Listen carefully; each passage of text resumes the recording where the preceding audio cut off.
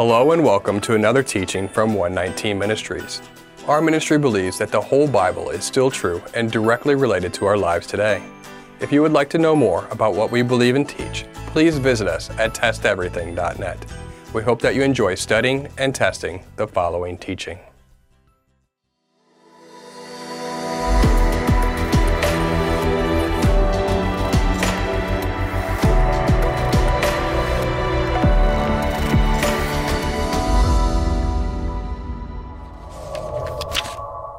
Have you ever been offended by anyone or anything?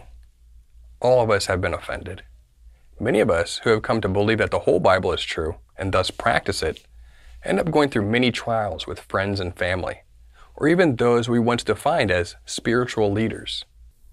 These are not often pleasant experiences and can last for days, months, or even years in some instances.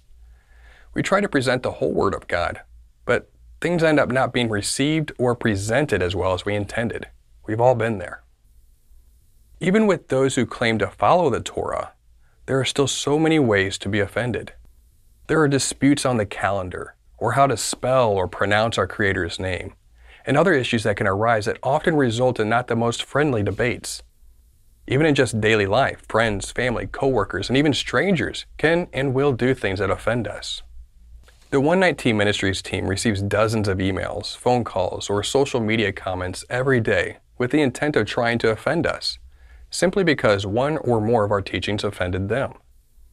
All of this can be quite frustrating to experience, even in the midst of all the blessings that come out of realizing and practicing His whole truth. The reality is that the more we practice His truth, the more we may offend others, and thus they may offend us in return. It can be bittersweet. Blessings and joy are certainly the result of practicing the fullness of His Word. Yet there is much more sadness reserved for those that live in the state of being constantly offended. It can even get worse. Such sadness can turn into interpersonal tension, and tension is always at risk for producing bitterness, or even worse, anger inside of us. We've been all guilty of this. Sometimes just presenting the truth of His whole Word may produce circumstances that result in us being offended. Witnessing someone rejecting and denying truth is one thing, but hearing the Word of God being called bondage, obsolete, or poor instruction by professed believers is certainly more difficult to deal with. When someone says such things about the Word of God, it can quickly elevate to being quite an emotive response, despite the fact that they simply do not understand their error.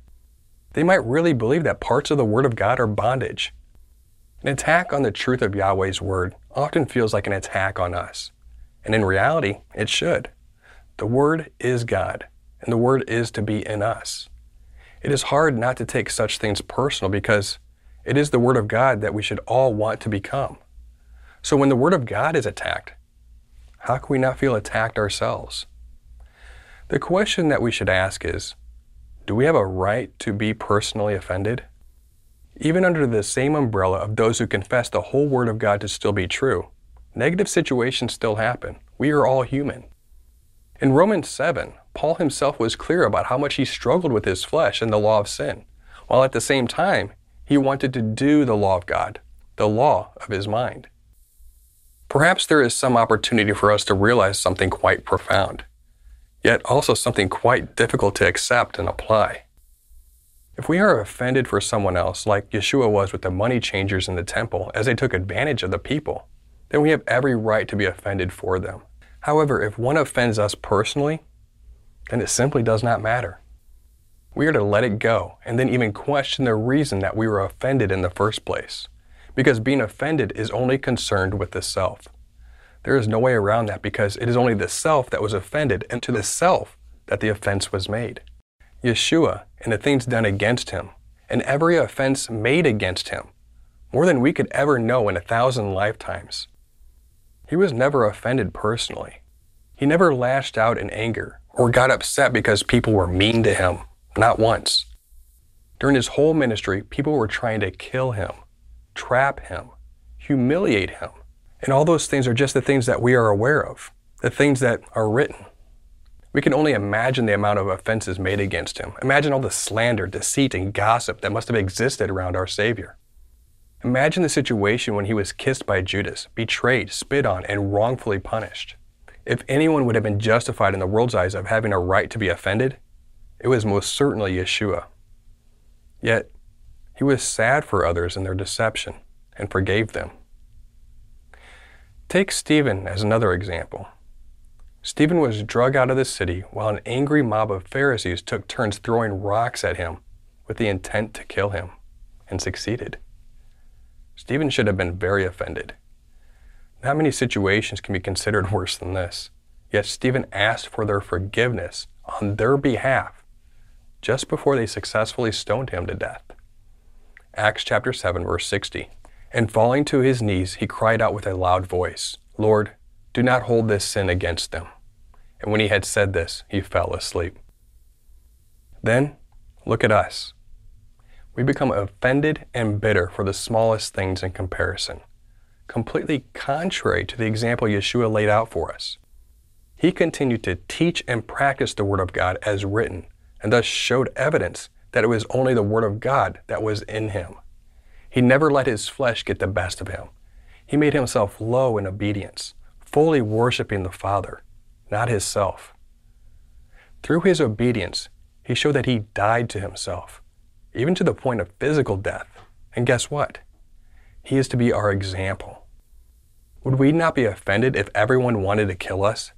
If he did not become offended for such extremes, why should we be offended at lesser things if we are dedicated to following his example? All of these things are easier said than done. It is always easier to say that we believe in the Word of God and to teach it rather than live like we really do believe in it. We can live and teach the Word of God, and through such rebuke and correct with such authority. However, there is a way to do that with kindness and respect, gentleness and self-control, patience and peace, joy and faithfulness, all being elements of love. Concern and love should radiate from us, not anger and bitterness and a look at what you did to me attitude. If we are not correcting in love, but only correcting to show that we are right, then we have missed the whole point. We need to correct in such a way that forces others to know without a doubt that it is being done in love for them, and not because we are offended and thus focusing on ourselves. Any other such motive for correction other than love is exposing a focus of addressing an offense on oneself instead of trying to bring someone back to the Word of God in love and concern for them. Correction with such a false motivation is never going to be received well, nor should it. An offense on the Word of God should merit correction for other believers delivered in full kindness, love, patience, and self-control. And when that happens, the recipient of such correction should welcome the truth of the Word. It is only through acting as though one really is in the Word that we can deliver the truth of the Word. What does that mean?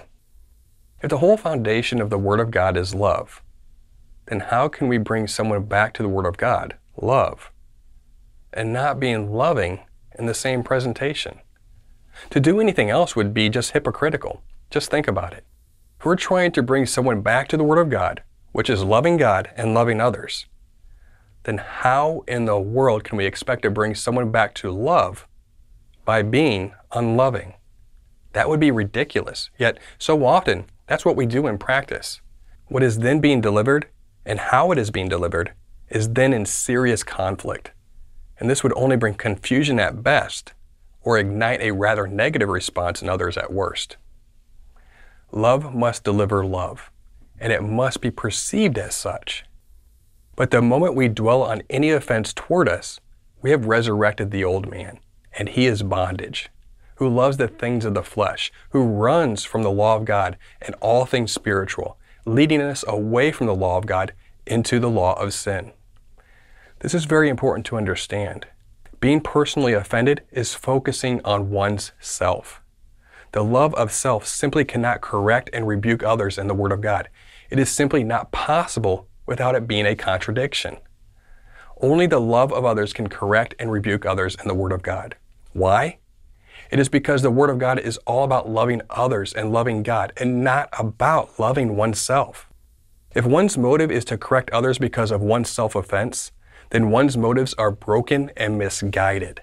Our desire to correct others should be solely based on our love for them and desire to bring them back to the truth of the Word of God. The Word of God does not afford us the latitude to correct anyone when someone has offended us, because the Word of God is all about dying to ourselves. Do you see how this is a problem? One literally has to resurrect the old man to even attempt to correct anyone that has offended us. One has to allow the flesh to control us for us to be offended. Thus, it is impossible to ever correct another when someone offends us and still be consistent with Scripture at the same time. So what is the solution then? We are simply to let it go. Do what our Messiah did. So this is an encouragement to all. Let the old man die. Conform to the Word of God so that when Yeshua arrives as the Word of God, He will only see Himself in you, and you will not be ashamed. If we are ever offended at something directed toward us, it should make us realize that there is still a part of us that the Word still needs to kill. A part of us is still focused on the self. There is always more of us to deal with. Sadly, this is the case to some degree until He returns. Just the same, if we are indeed offended, it opens our eyes that something is not exactly right with ourselves. It exposes our flesh, and we need to deal with it. It is true that there is always going to be something not right with us, but our goal is for us to be more like His image every day. All that we can do is look to the Word of God to fix us, and when we are offended, that is an indicator that something needs fixing. When we are offended, it exposes that we are concerned with loving ourselves instead of dying to ourselves and focusing on loving others and God. It happens to all of us, but we should want it to happen less and less. We should be closer to the goal of being like Yeshua, who is never selfishly offended in things done against Him. Consider how close Peter was to Yeshua, yet Peter denied Yeshua 3 times. If our closest friends would not acknowledge us in public, would we not be offended by that? It's just natural. Yeshua focused on what He needed to do according to the Father's will. He did not focus or become consumed with how others were treating Him, mocking Him, or embarrassing Him. He did not focus on what others said about Him. He simply made sure that He practiced and taught the Word of God.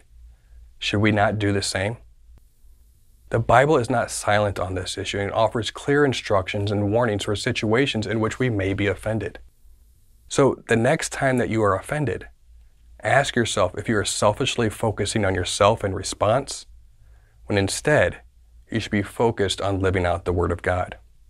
Consider what the Word of God teaches us on this matter. If someone sins against us, we are to forgive them and let it go. Matthew chapter 6. For if you forgive others their trespasses, your heavenly Father will also forgive you. But if you do not forgive others their trespasses, neither will your Father forgive your trespasses.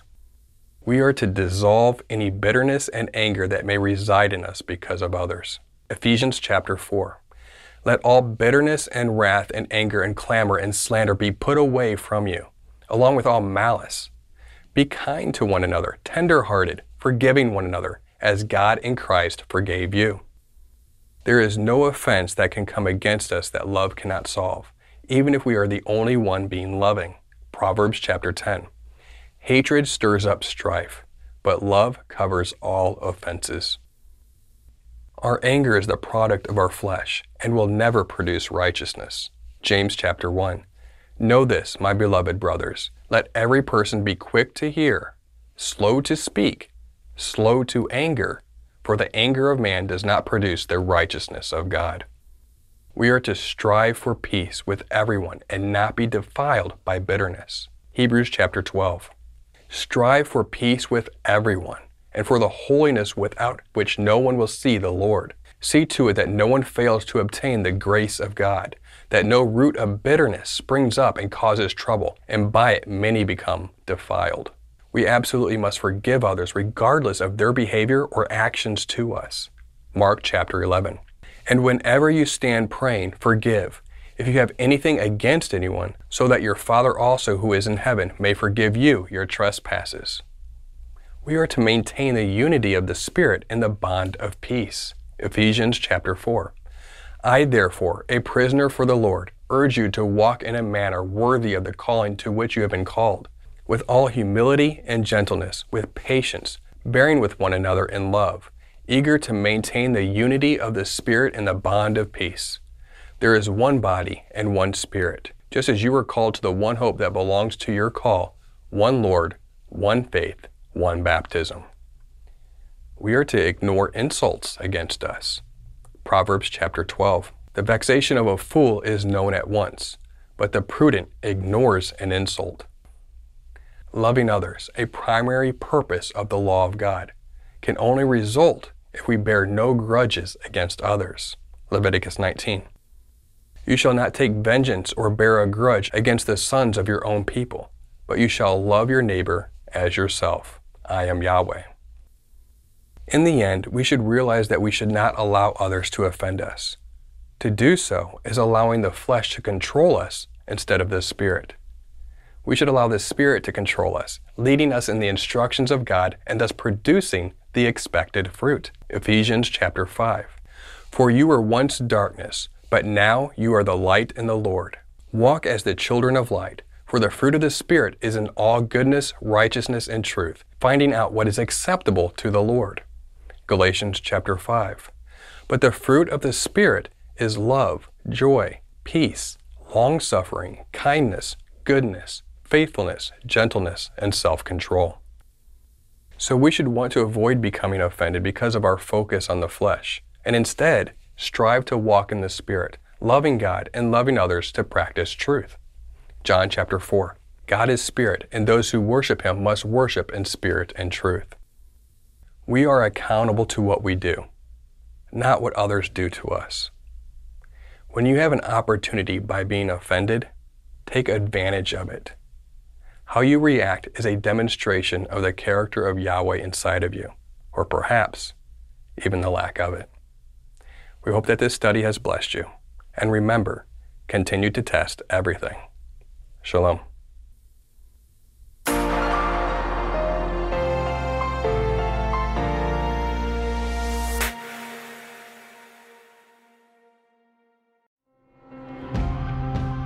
It is because of you, our generous supporters, who make it possible to offer these high-quality teachings completely free of charge. If you feel led to support 119 Ministries so that we can continue this effort, please visit testeverything.net and click on the Support 119 tab.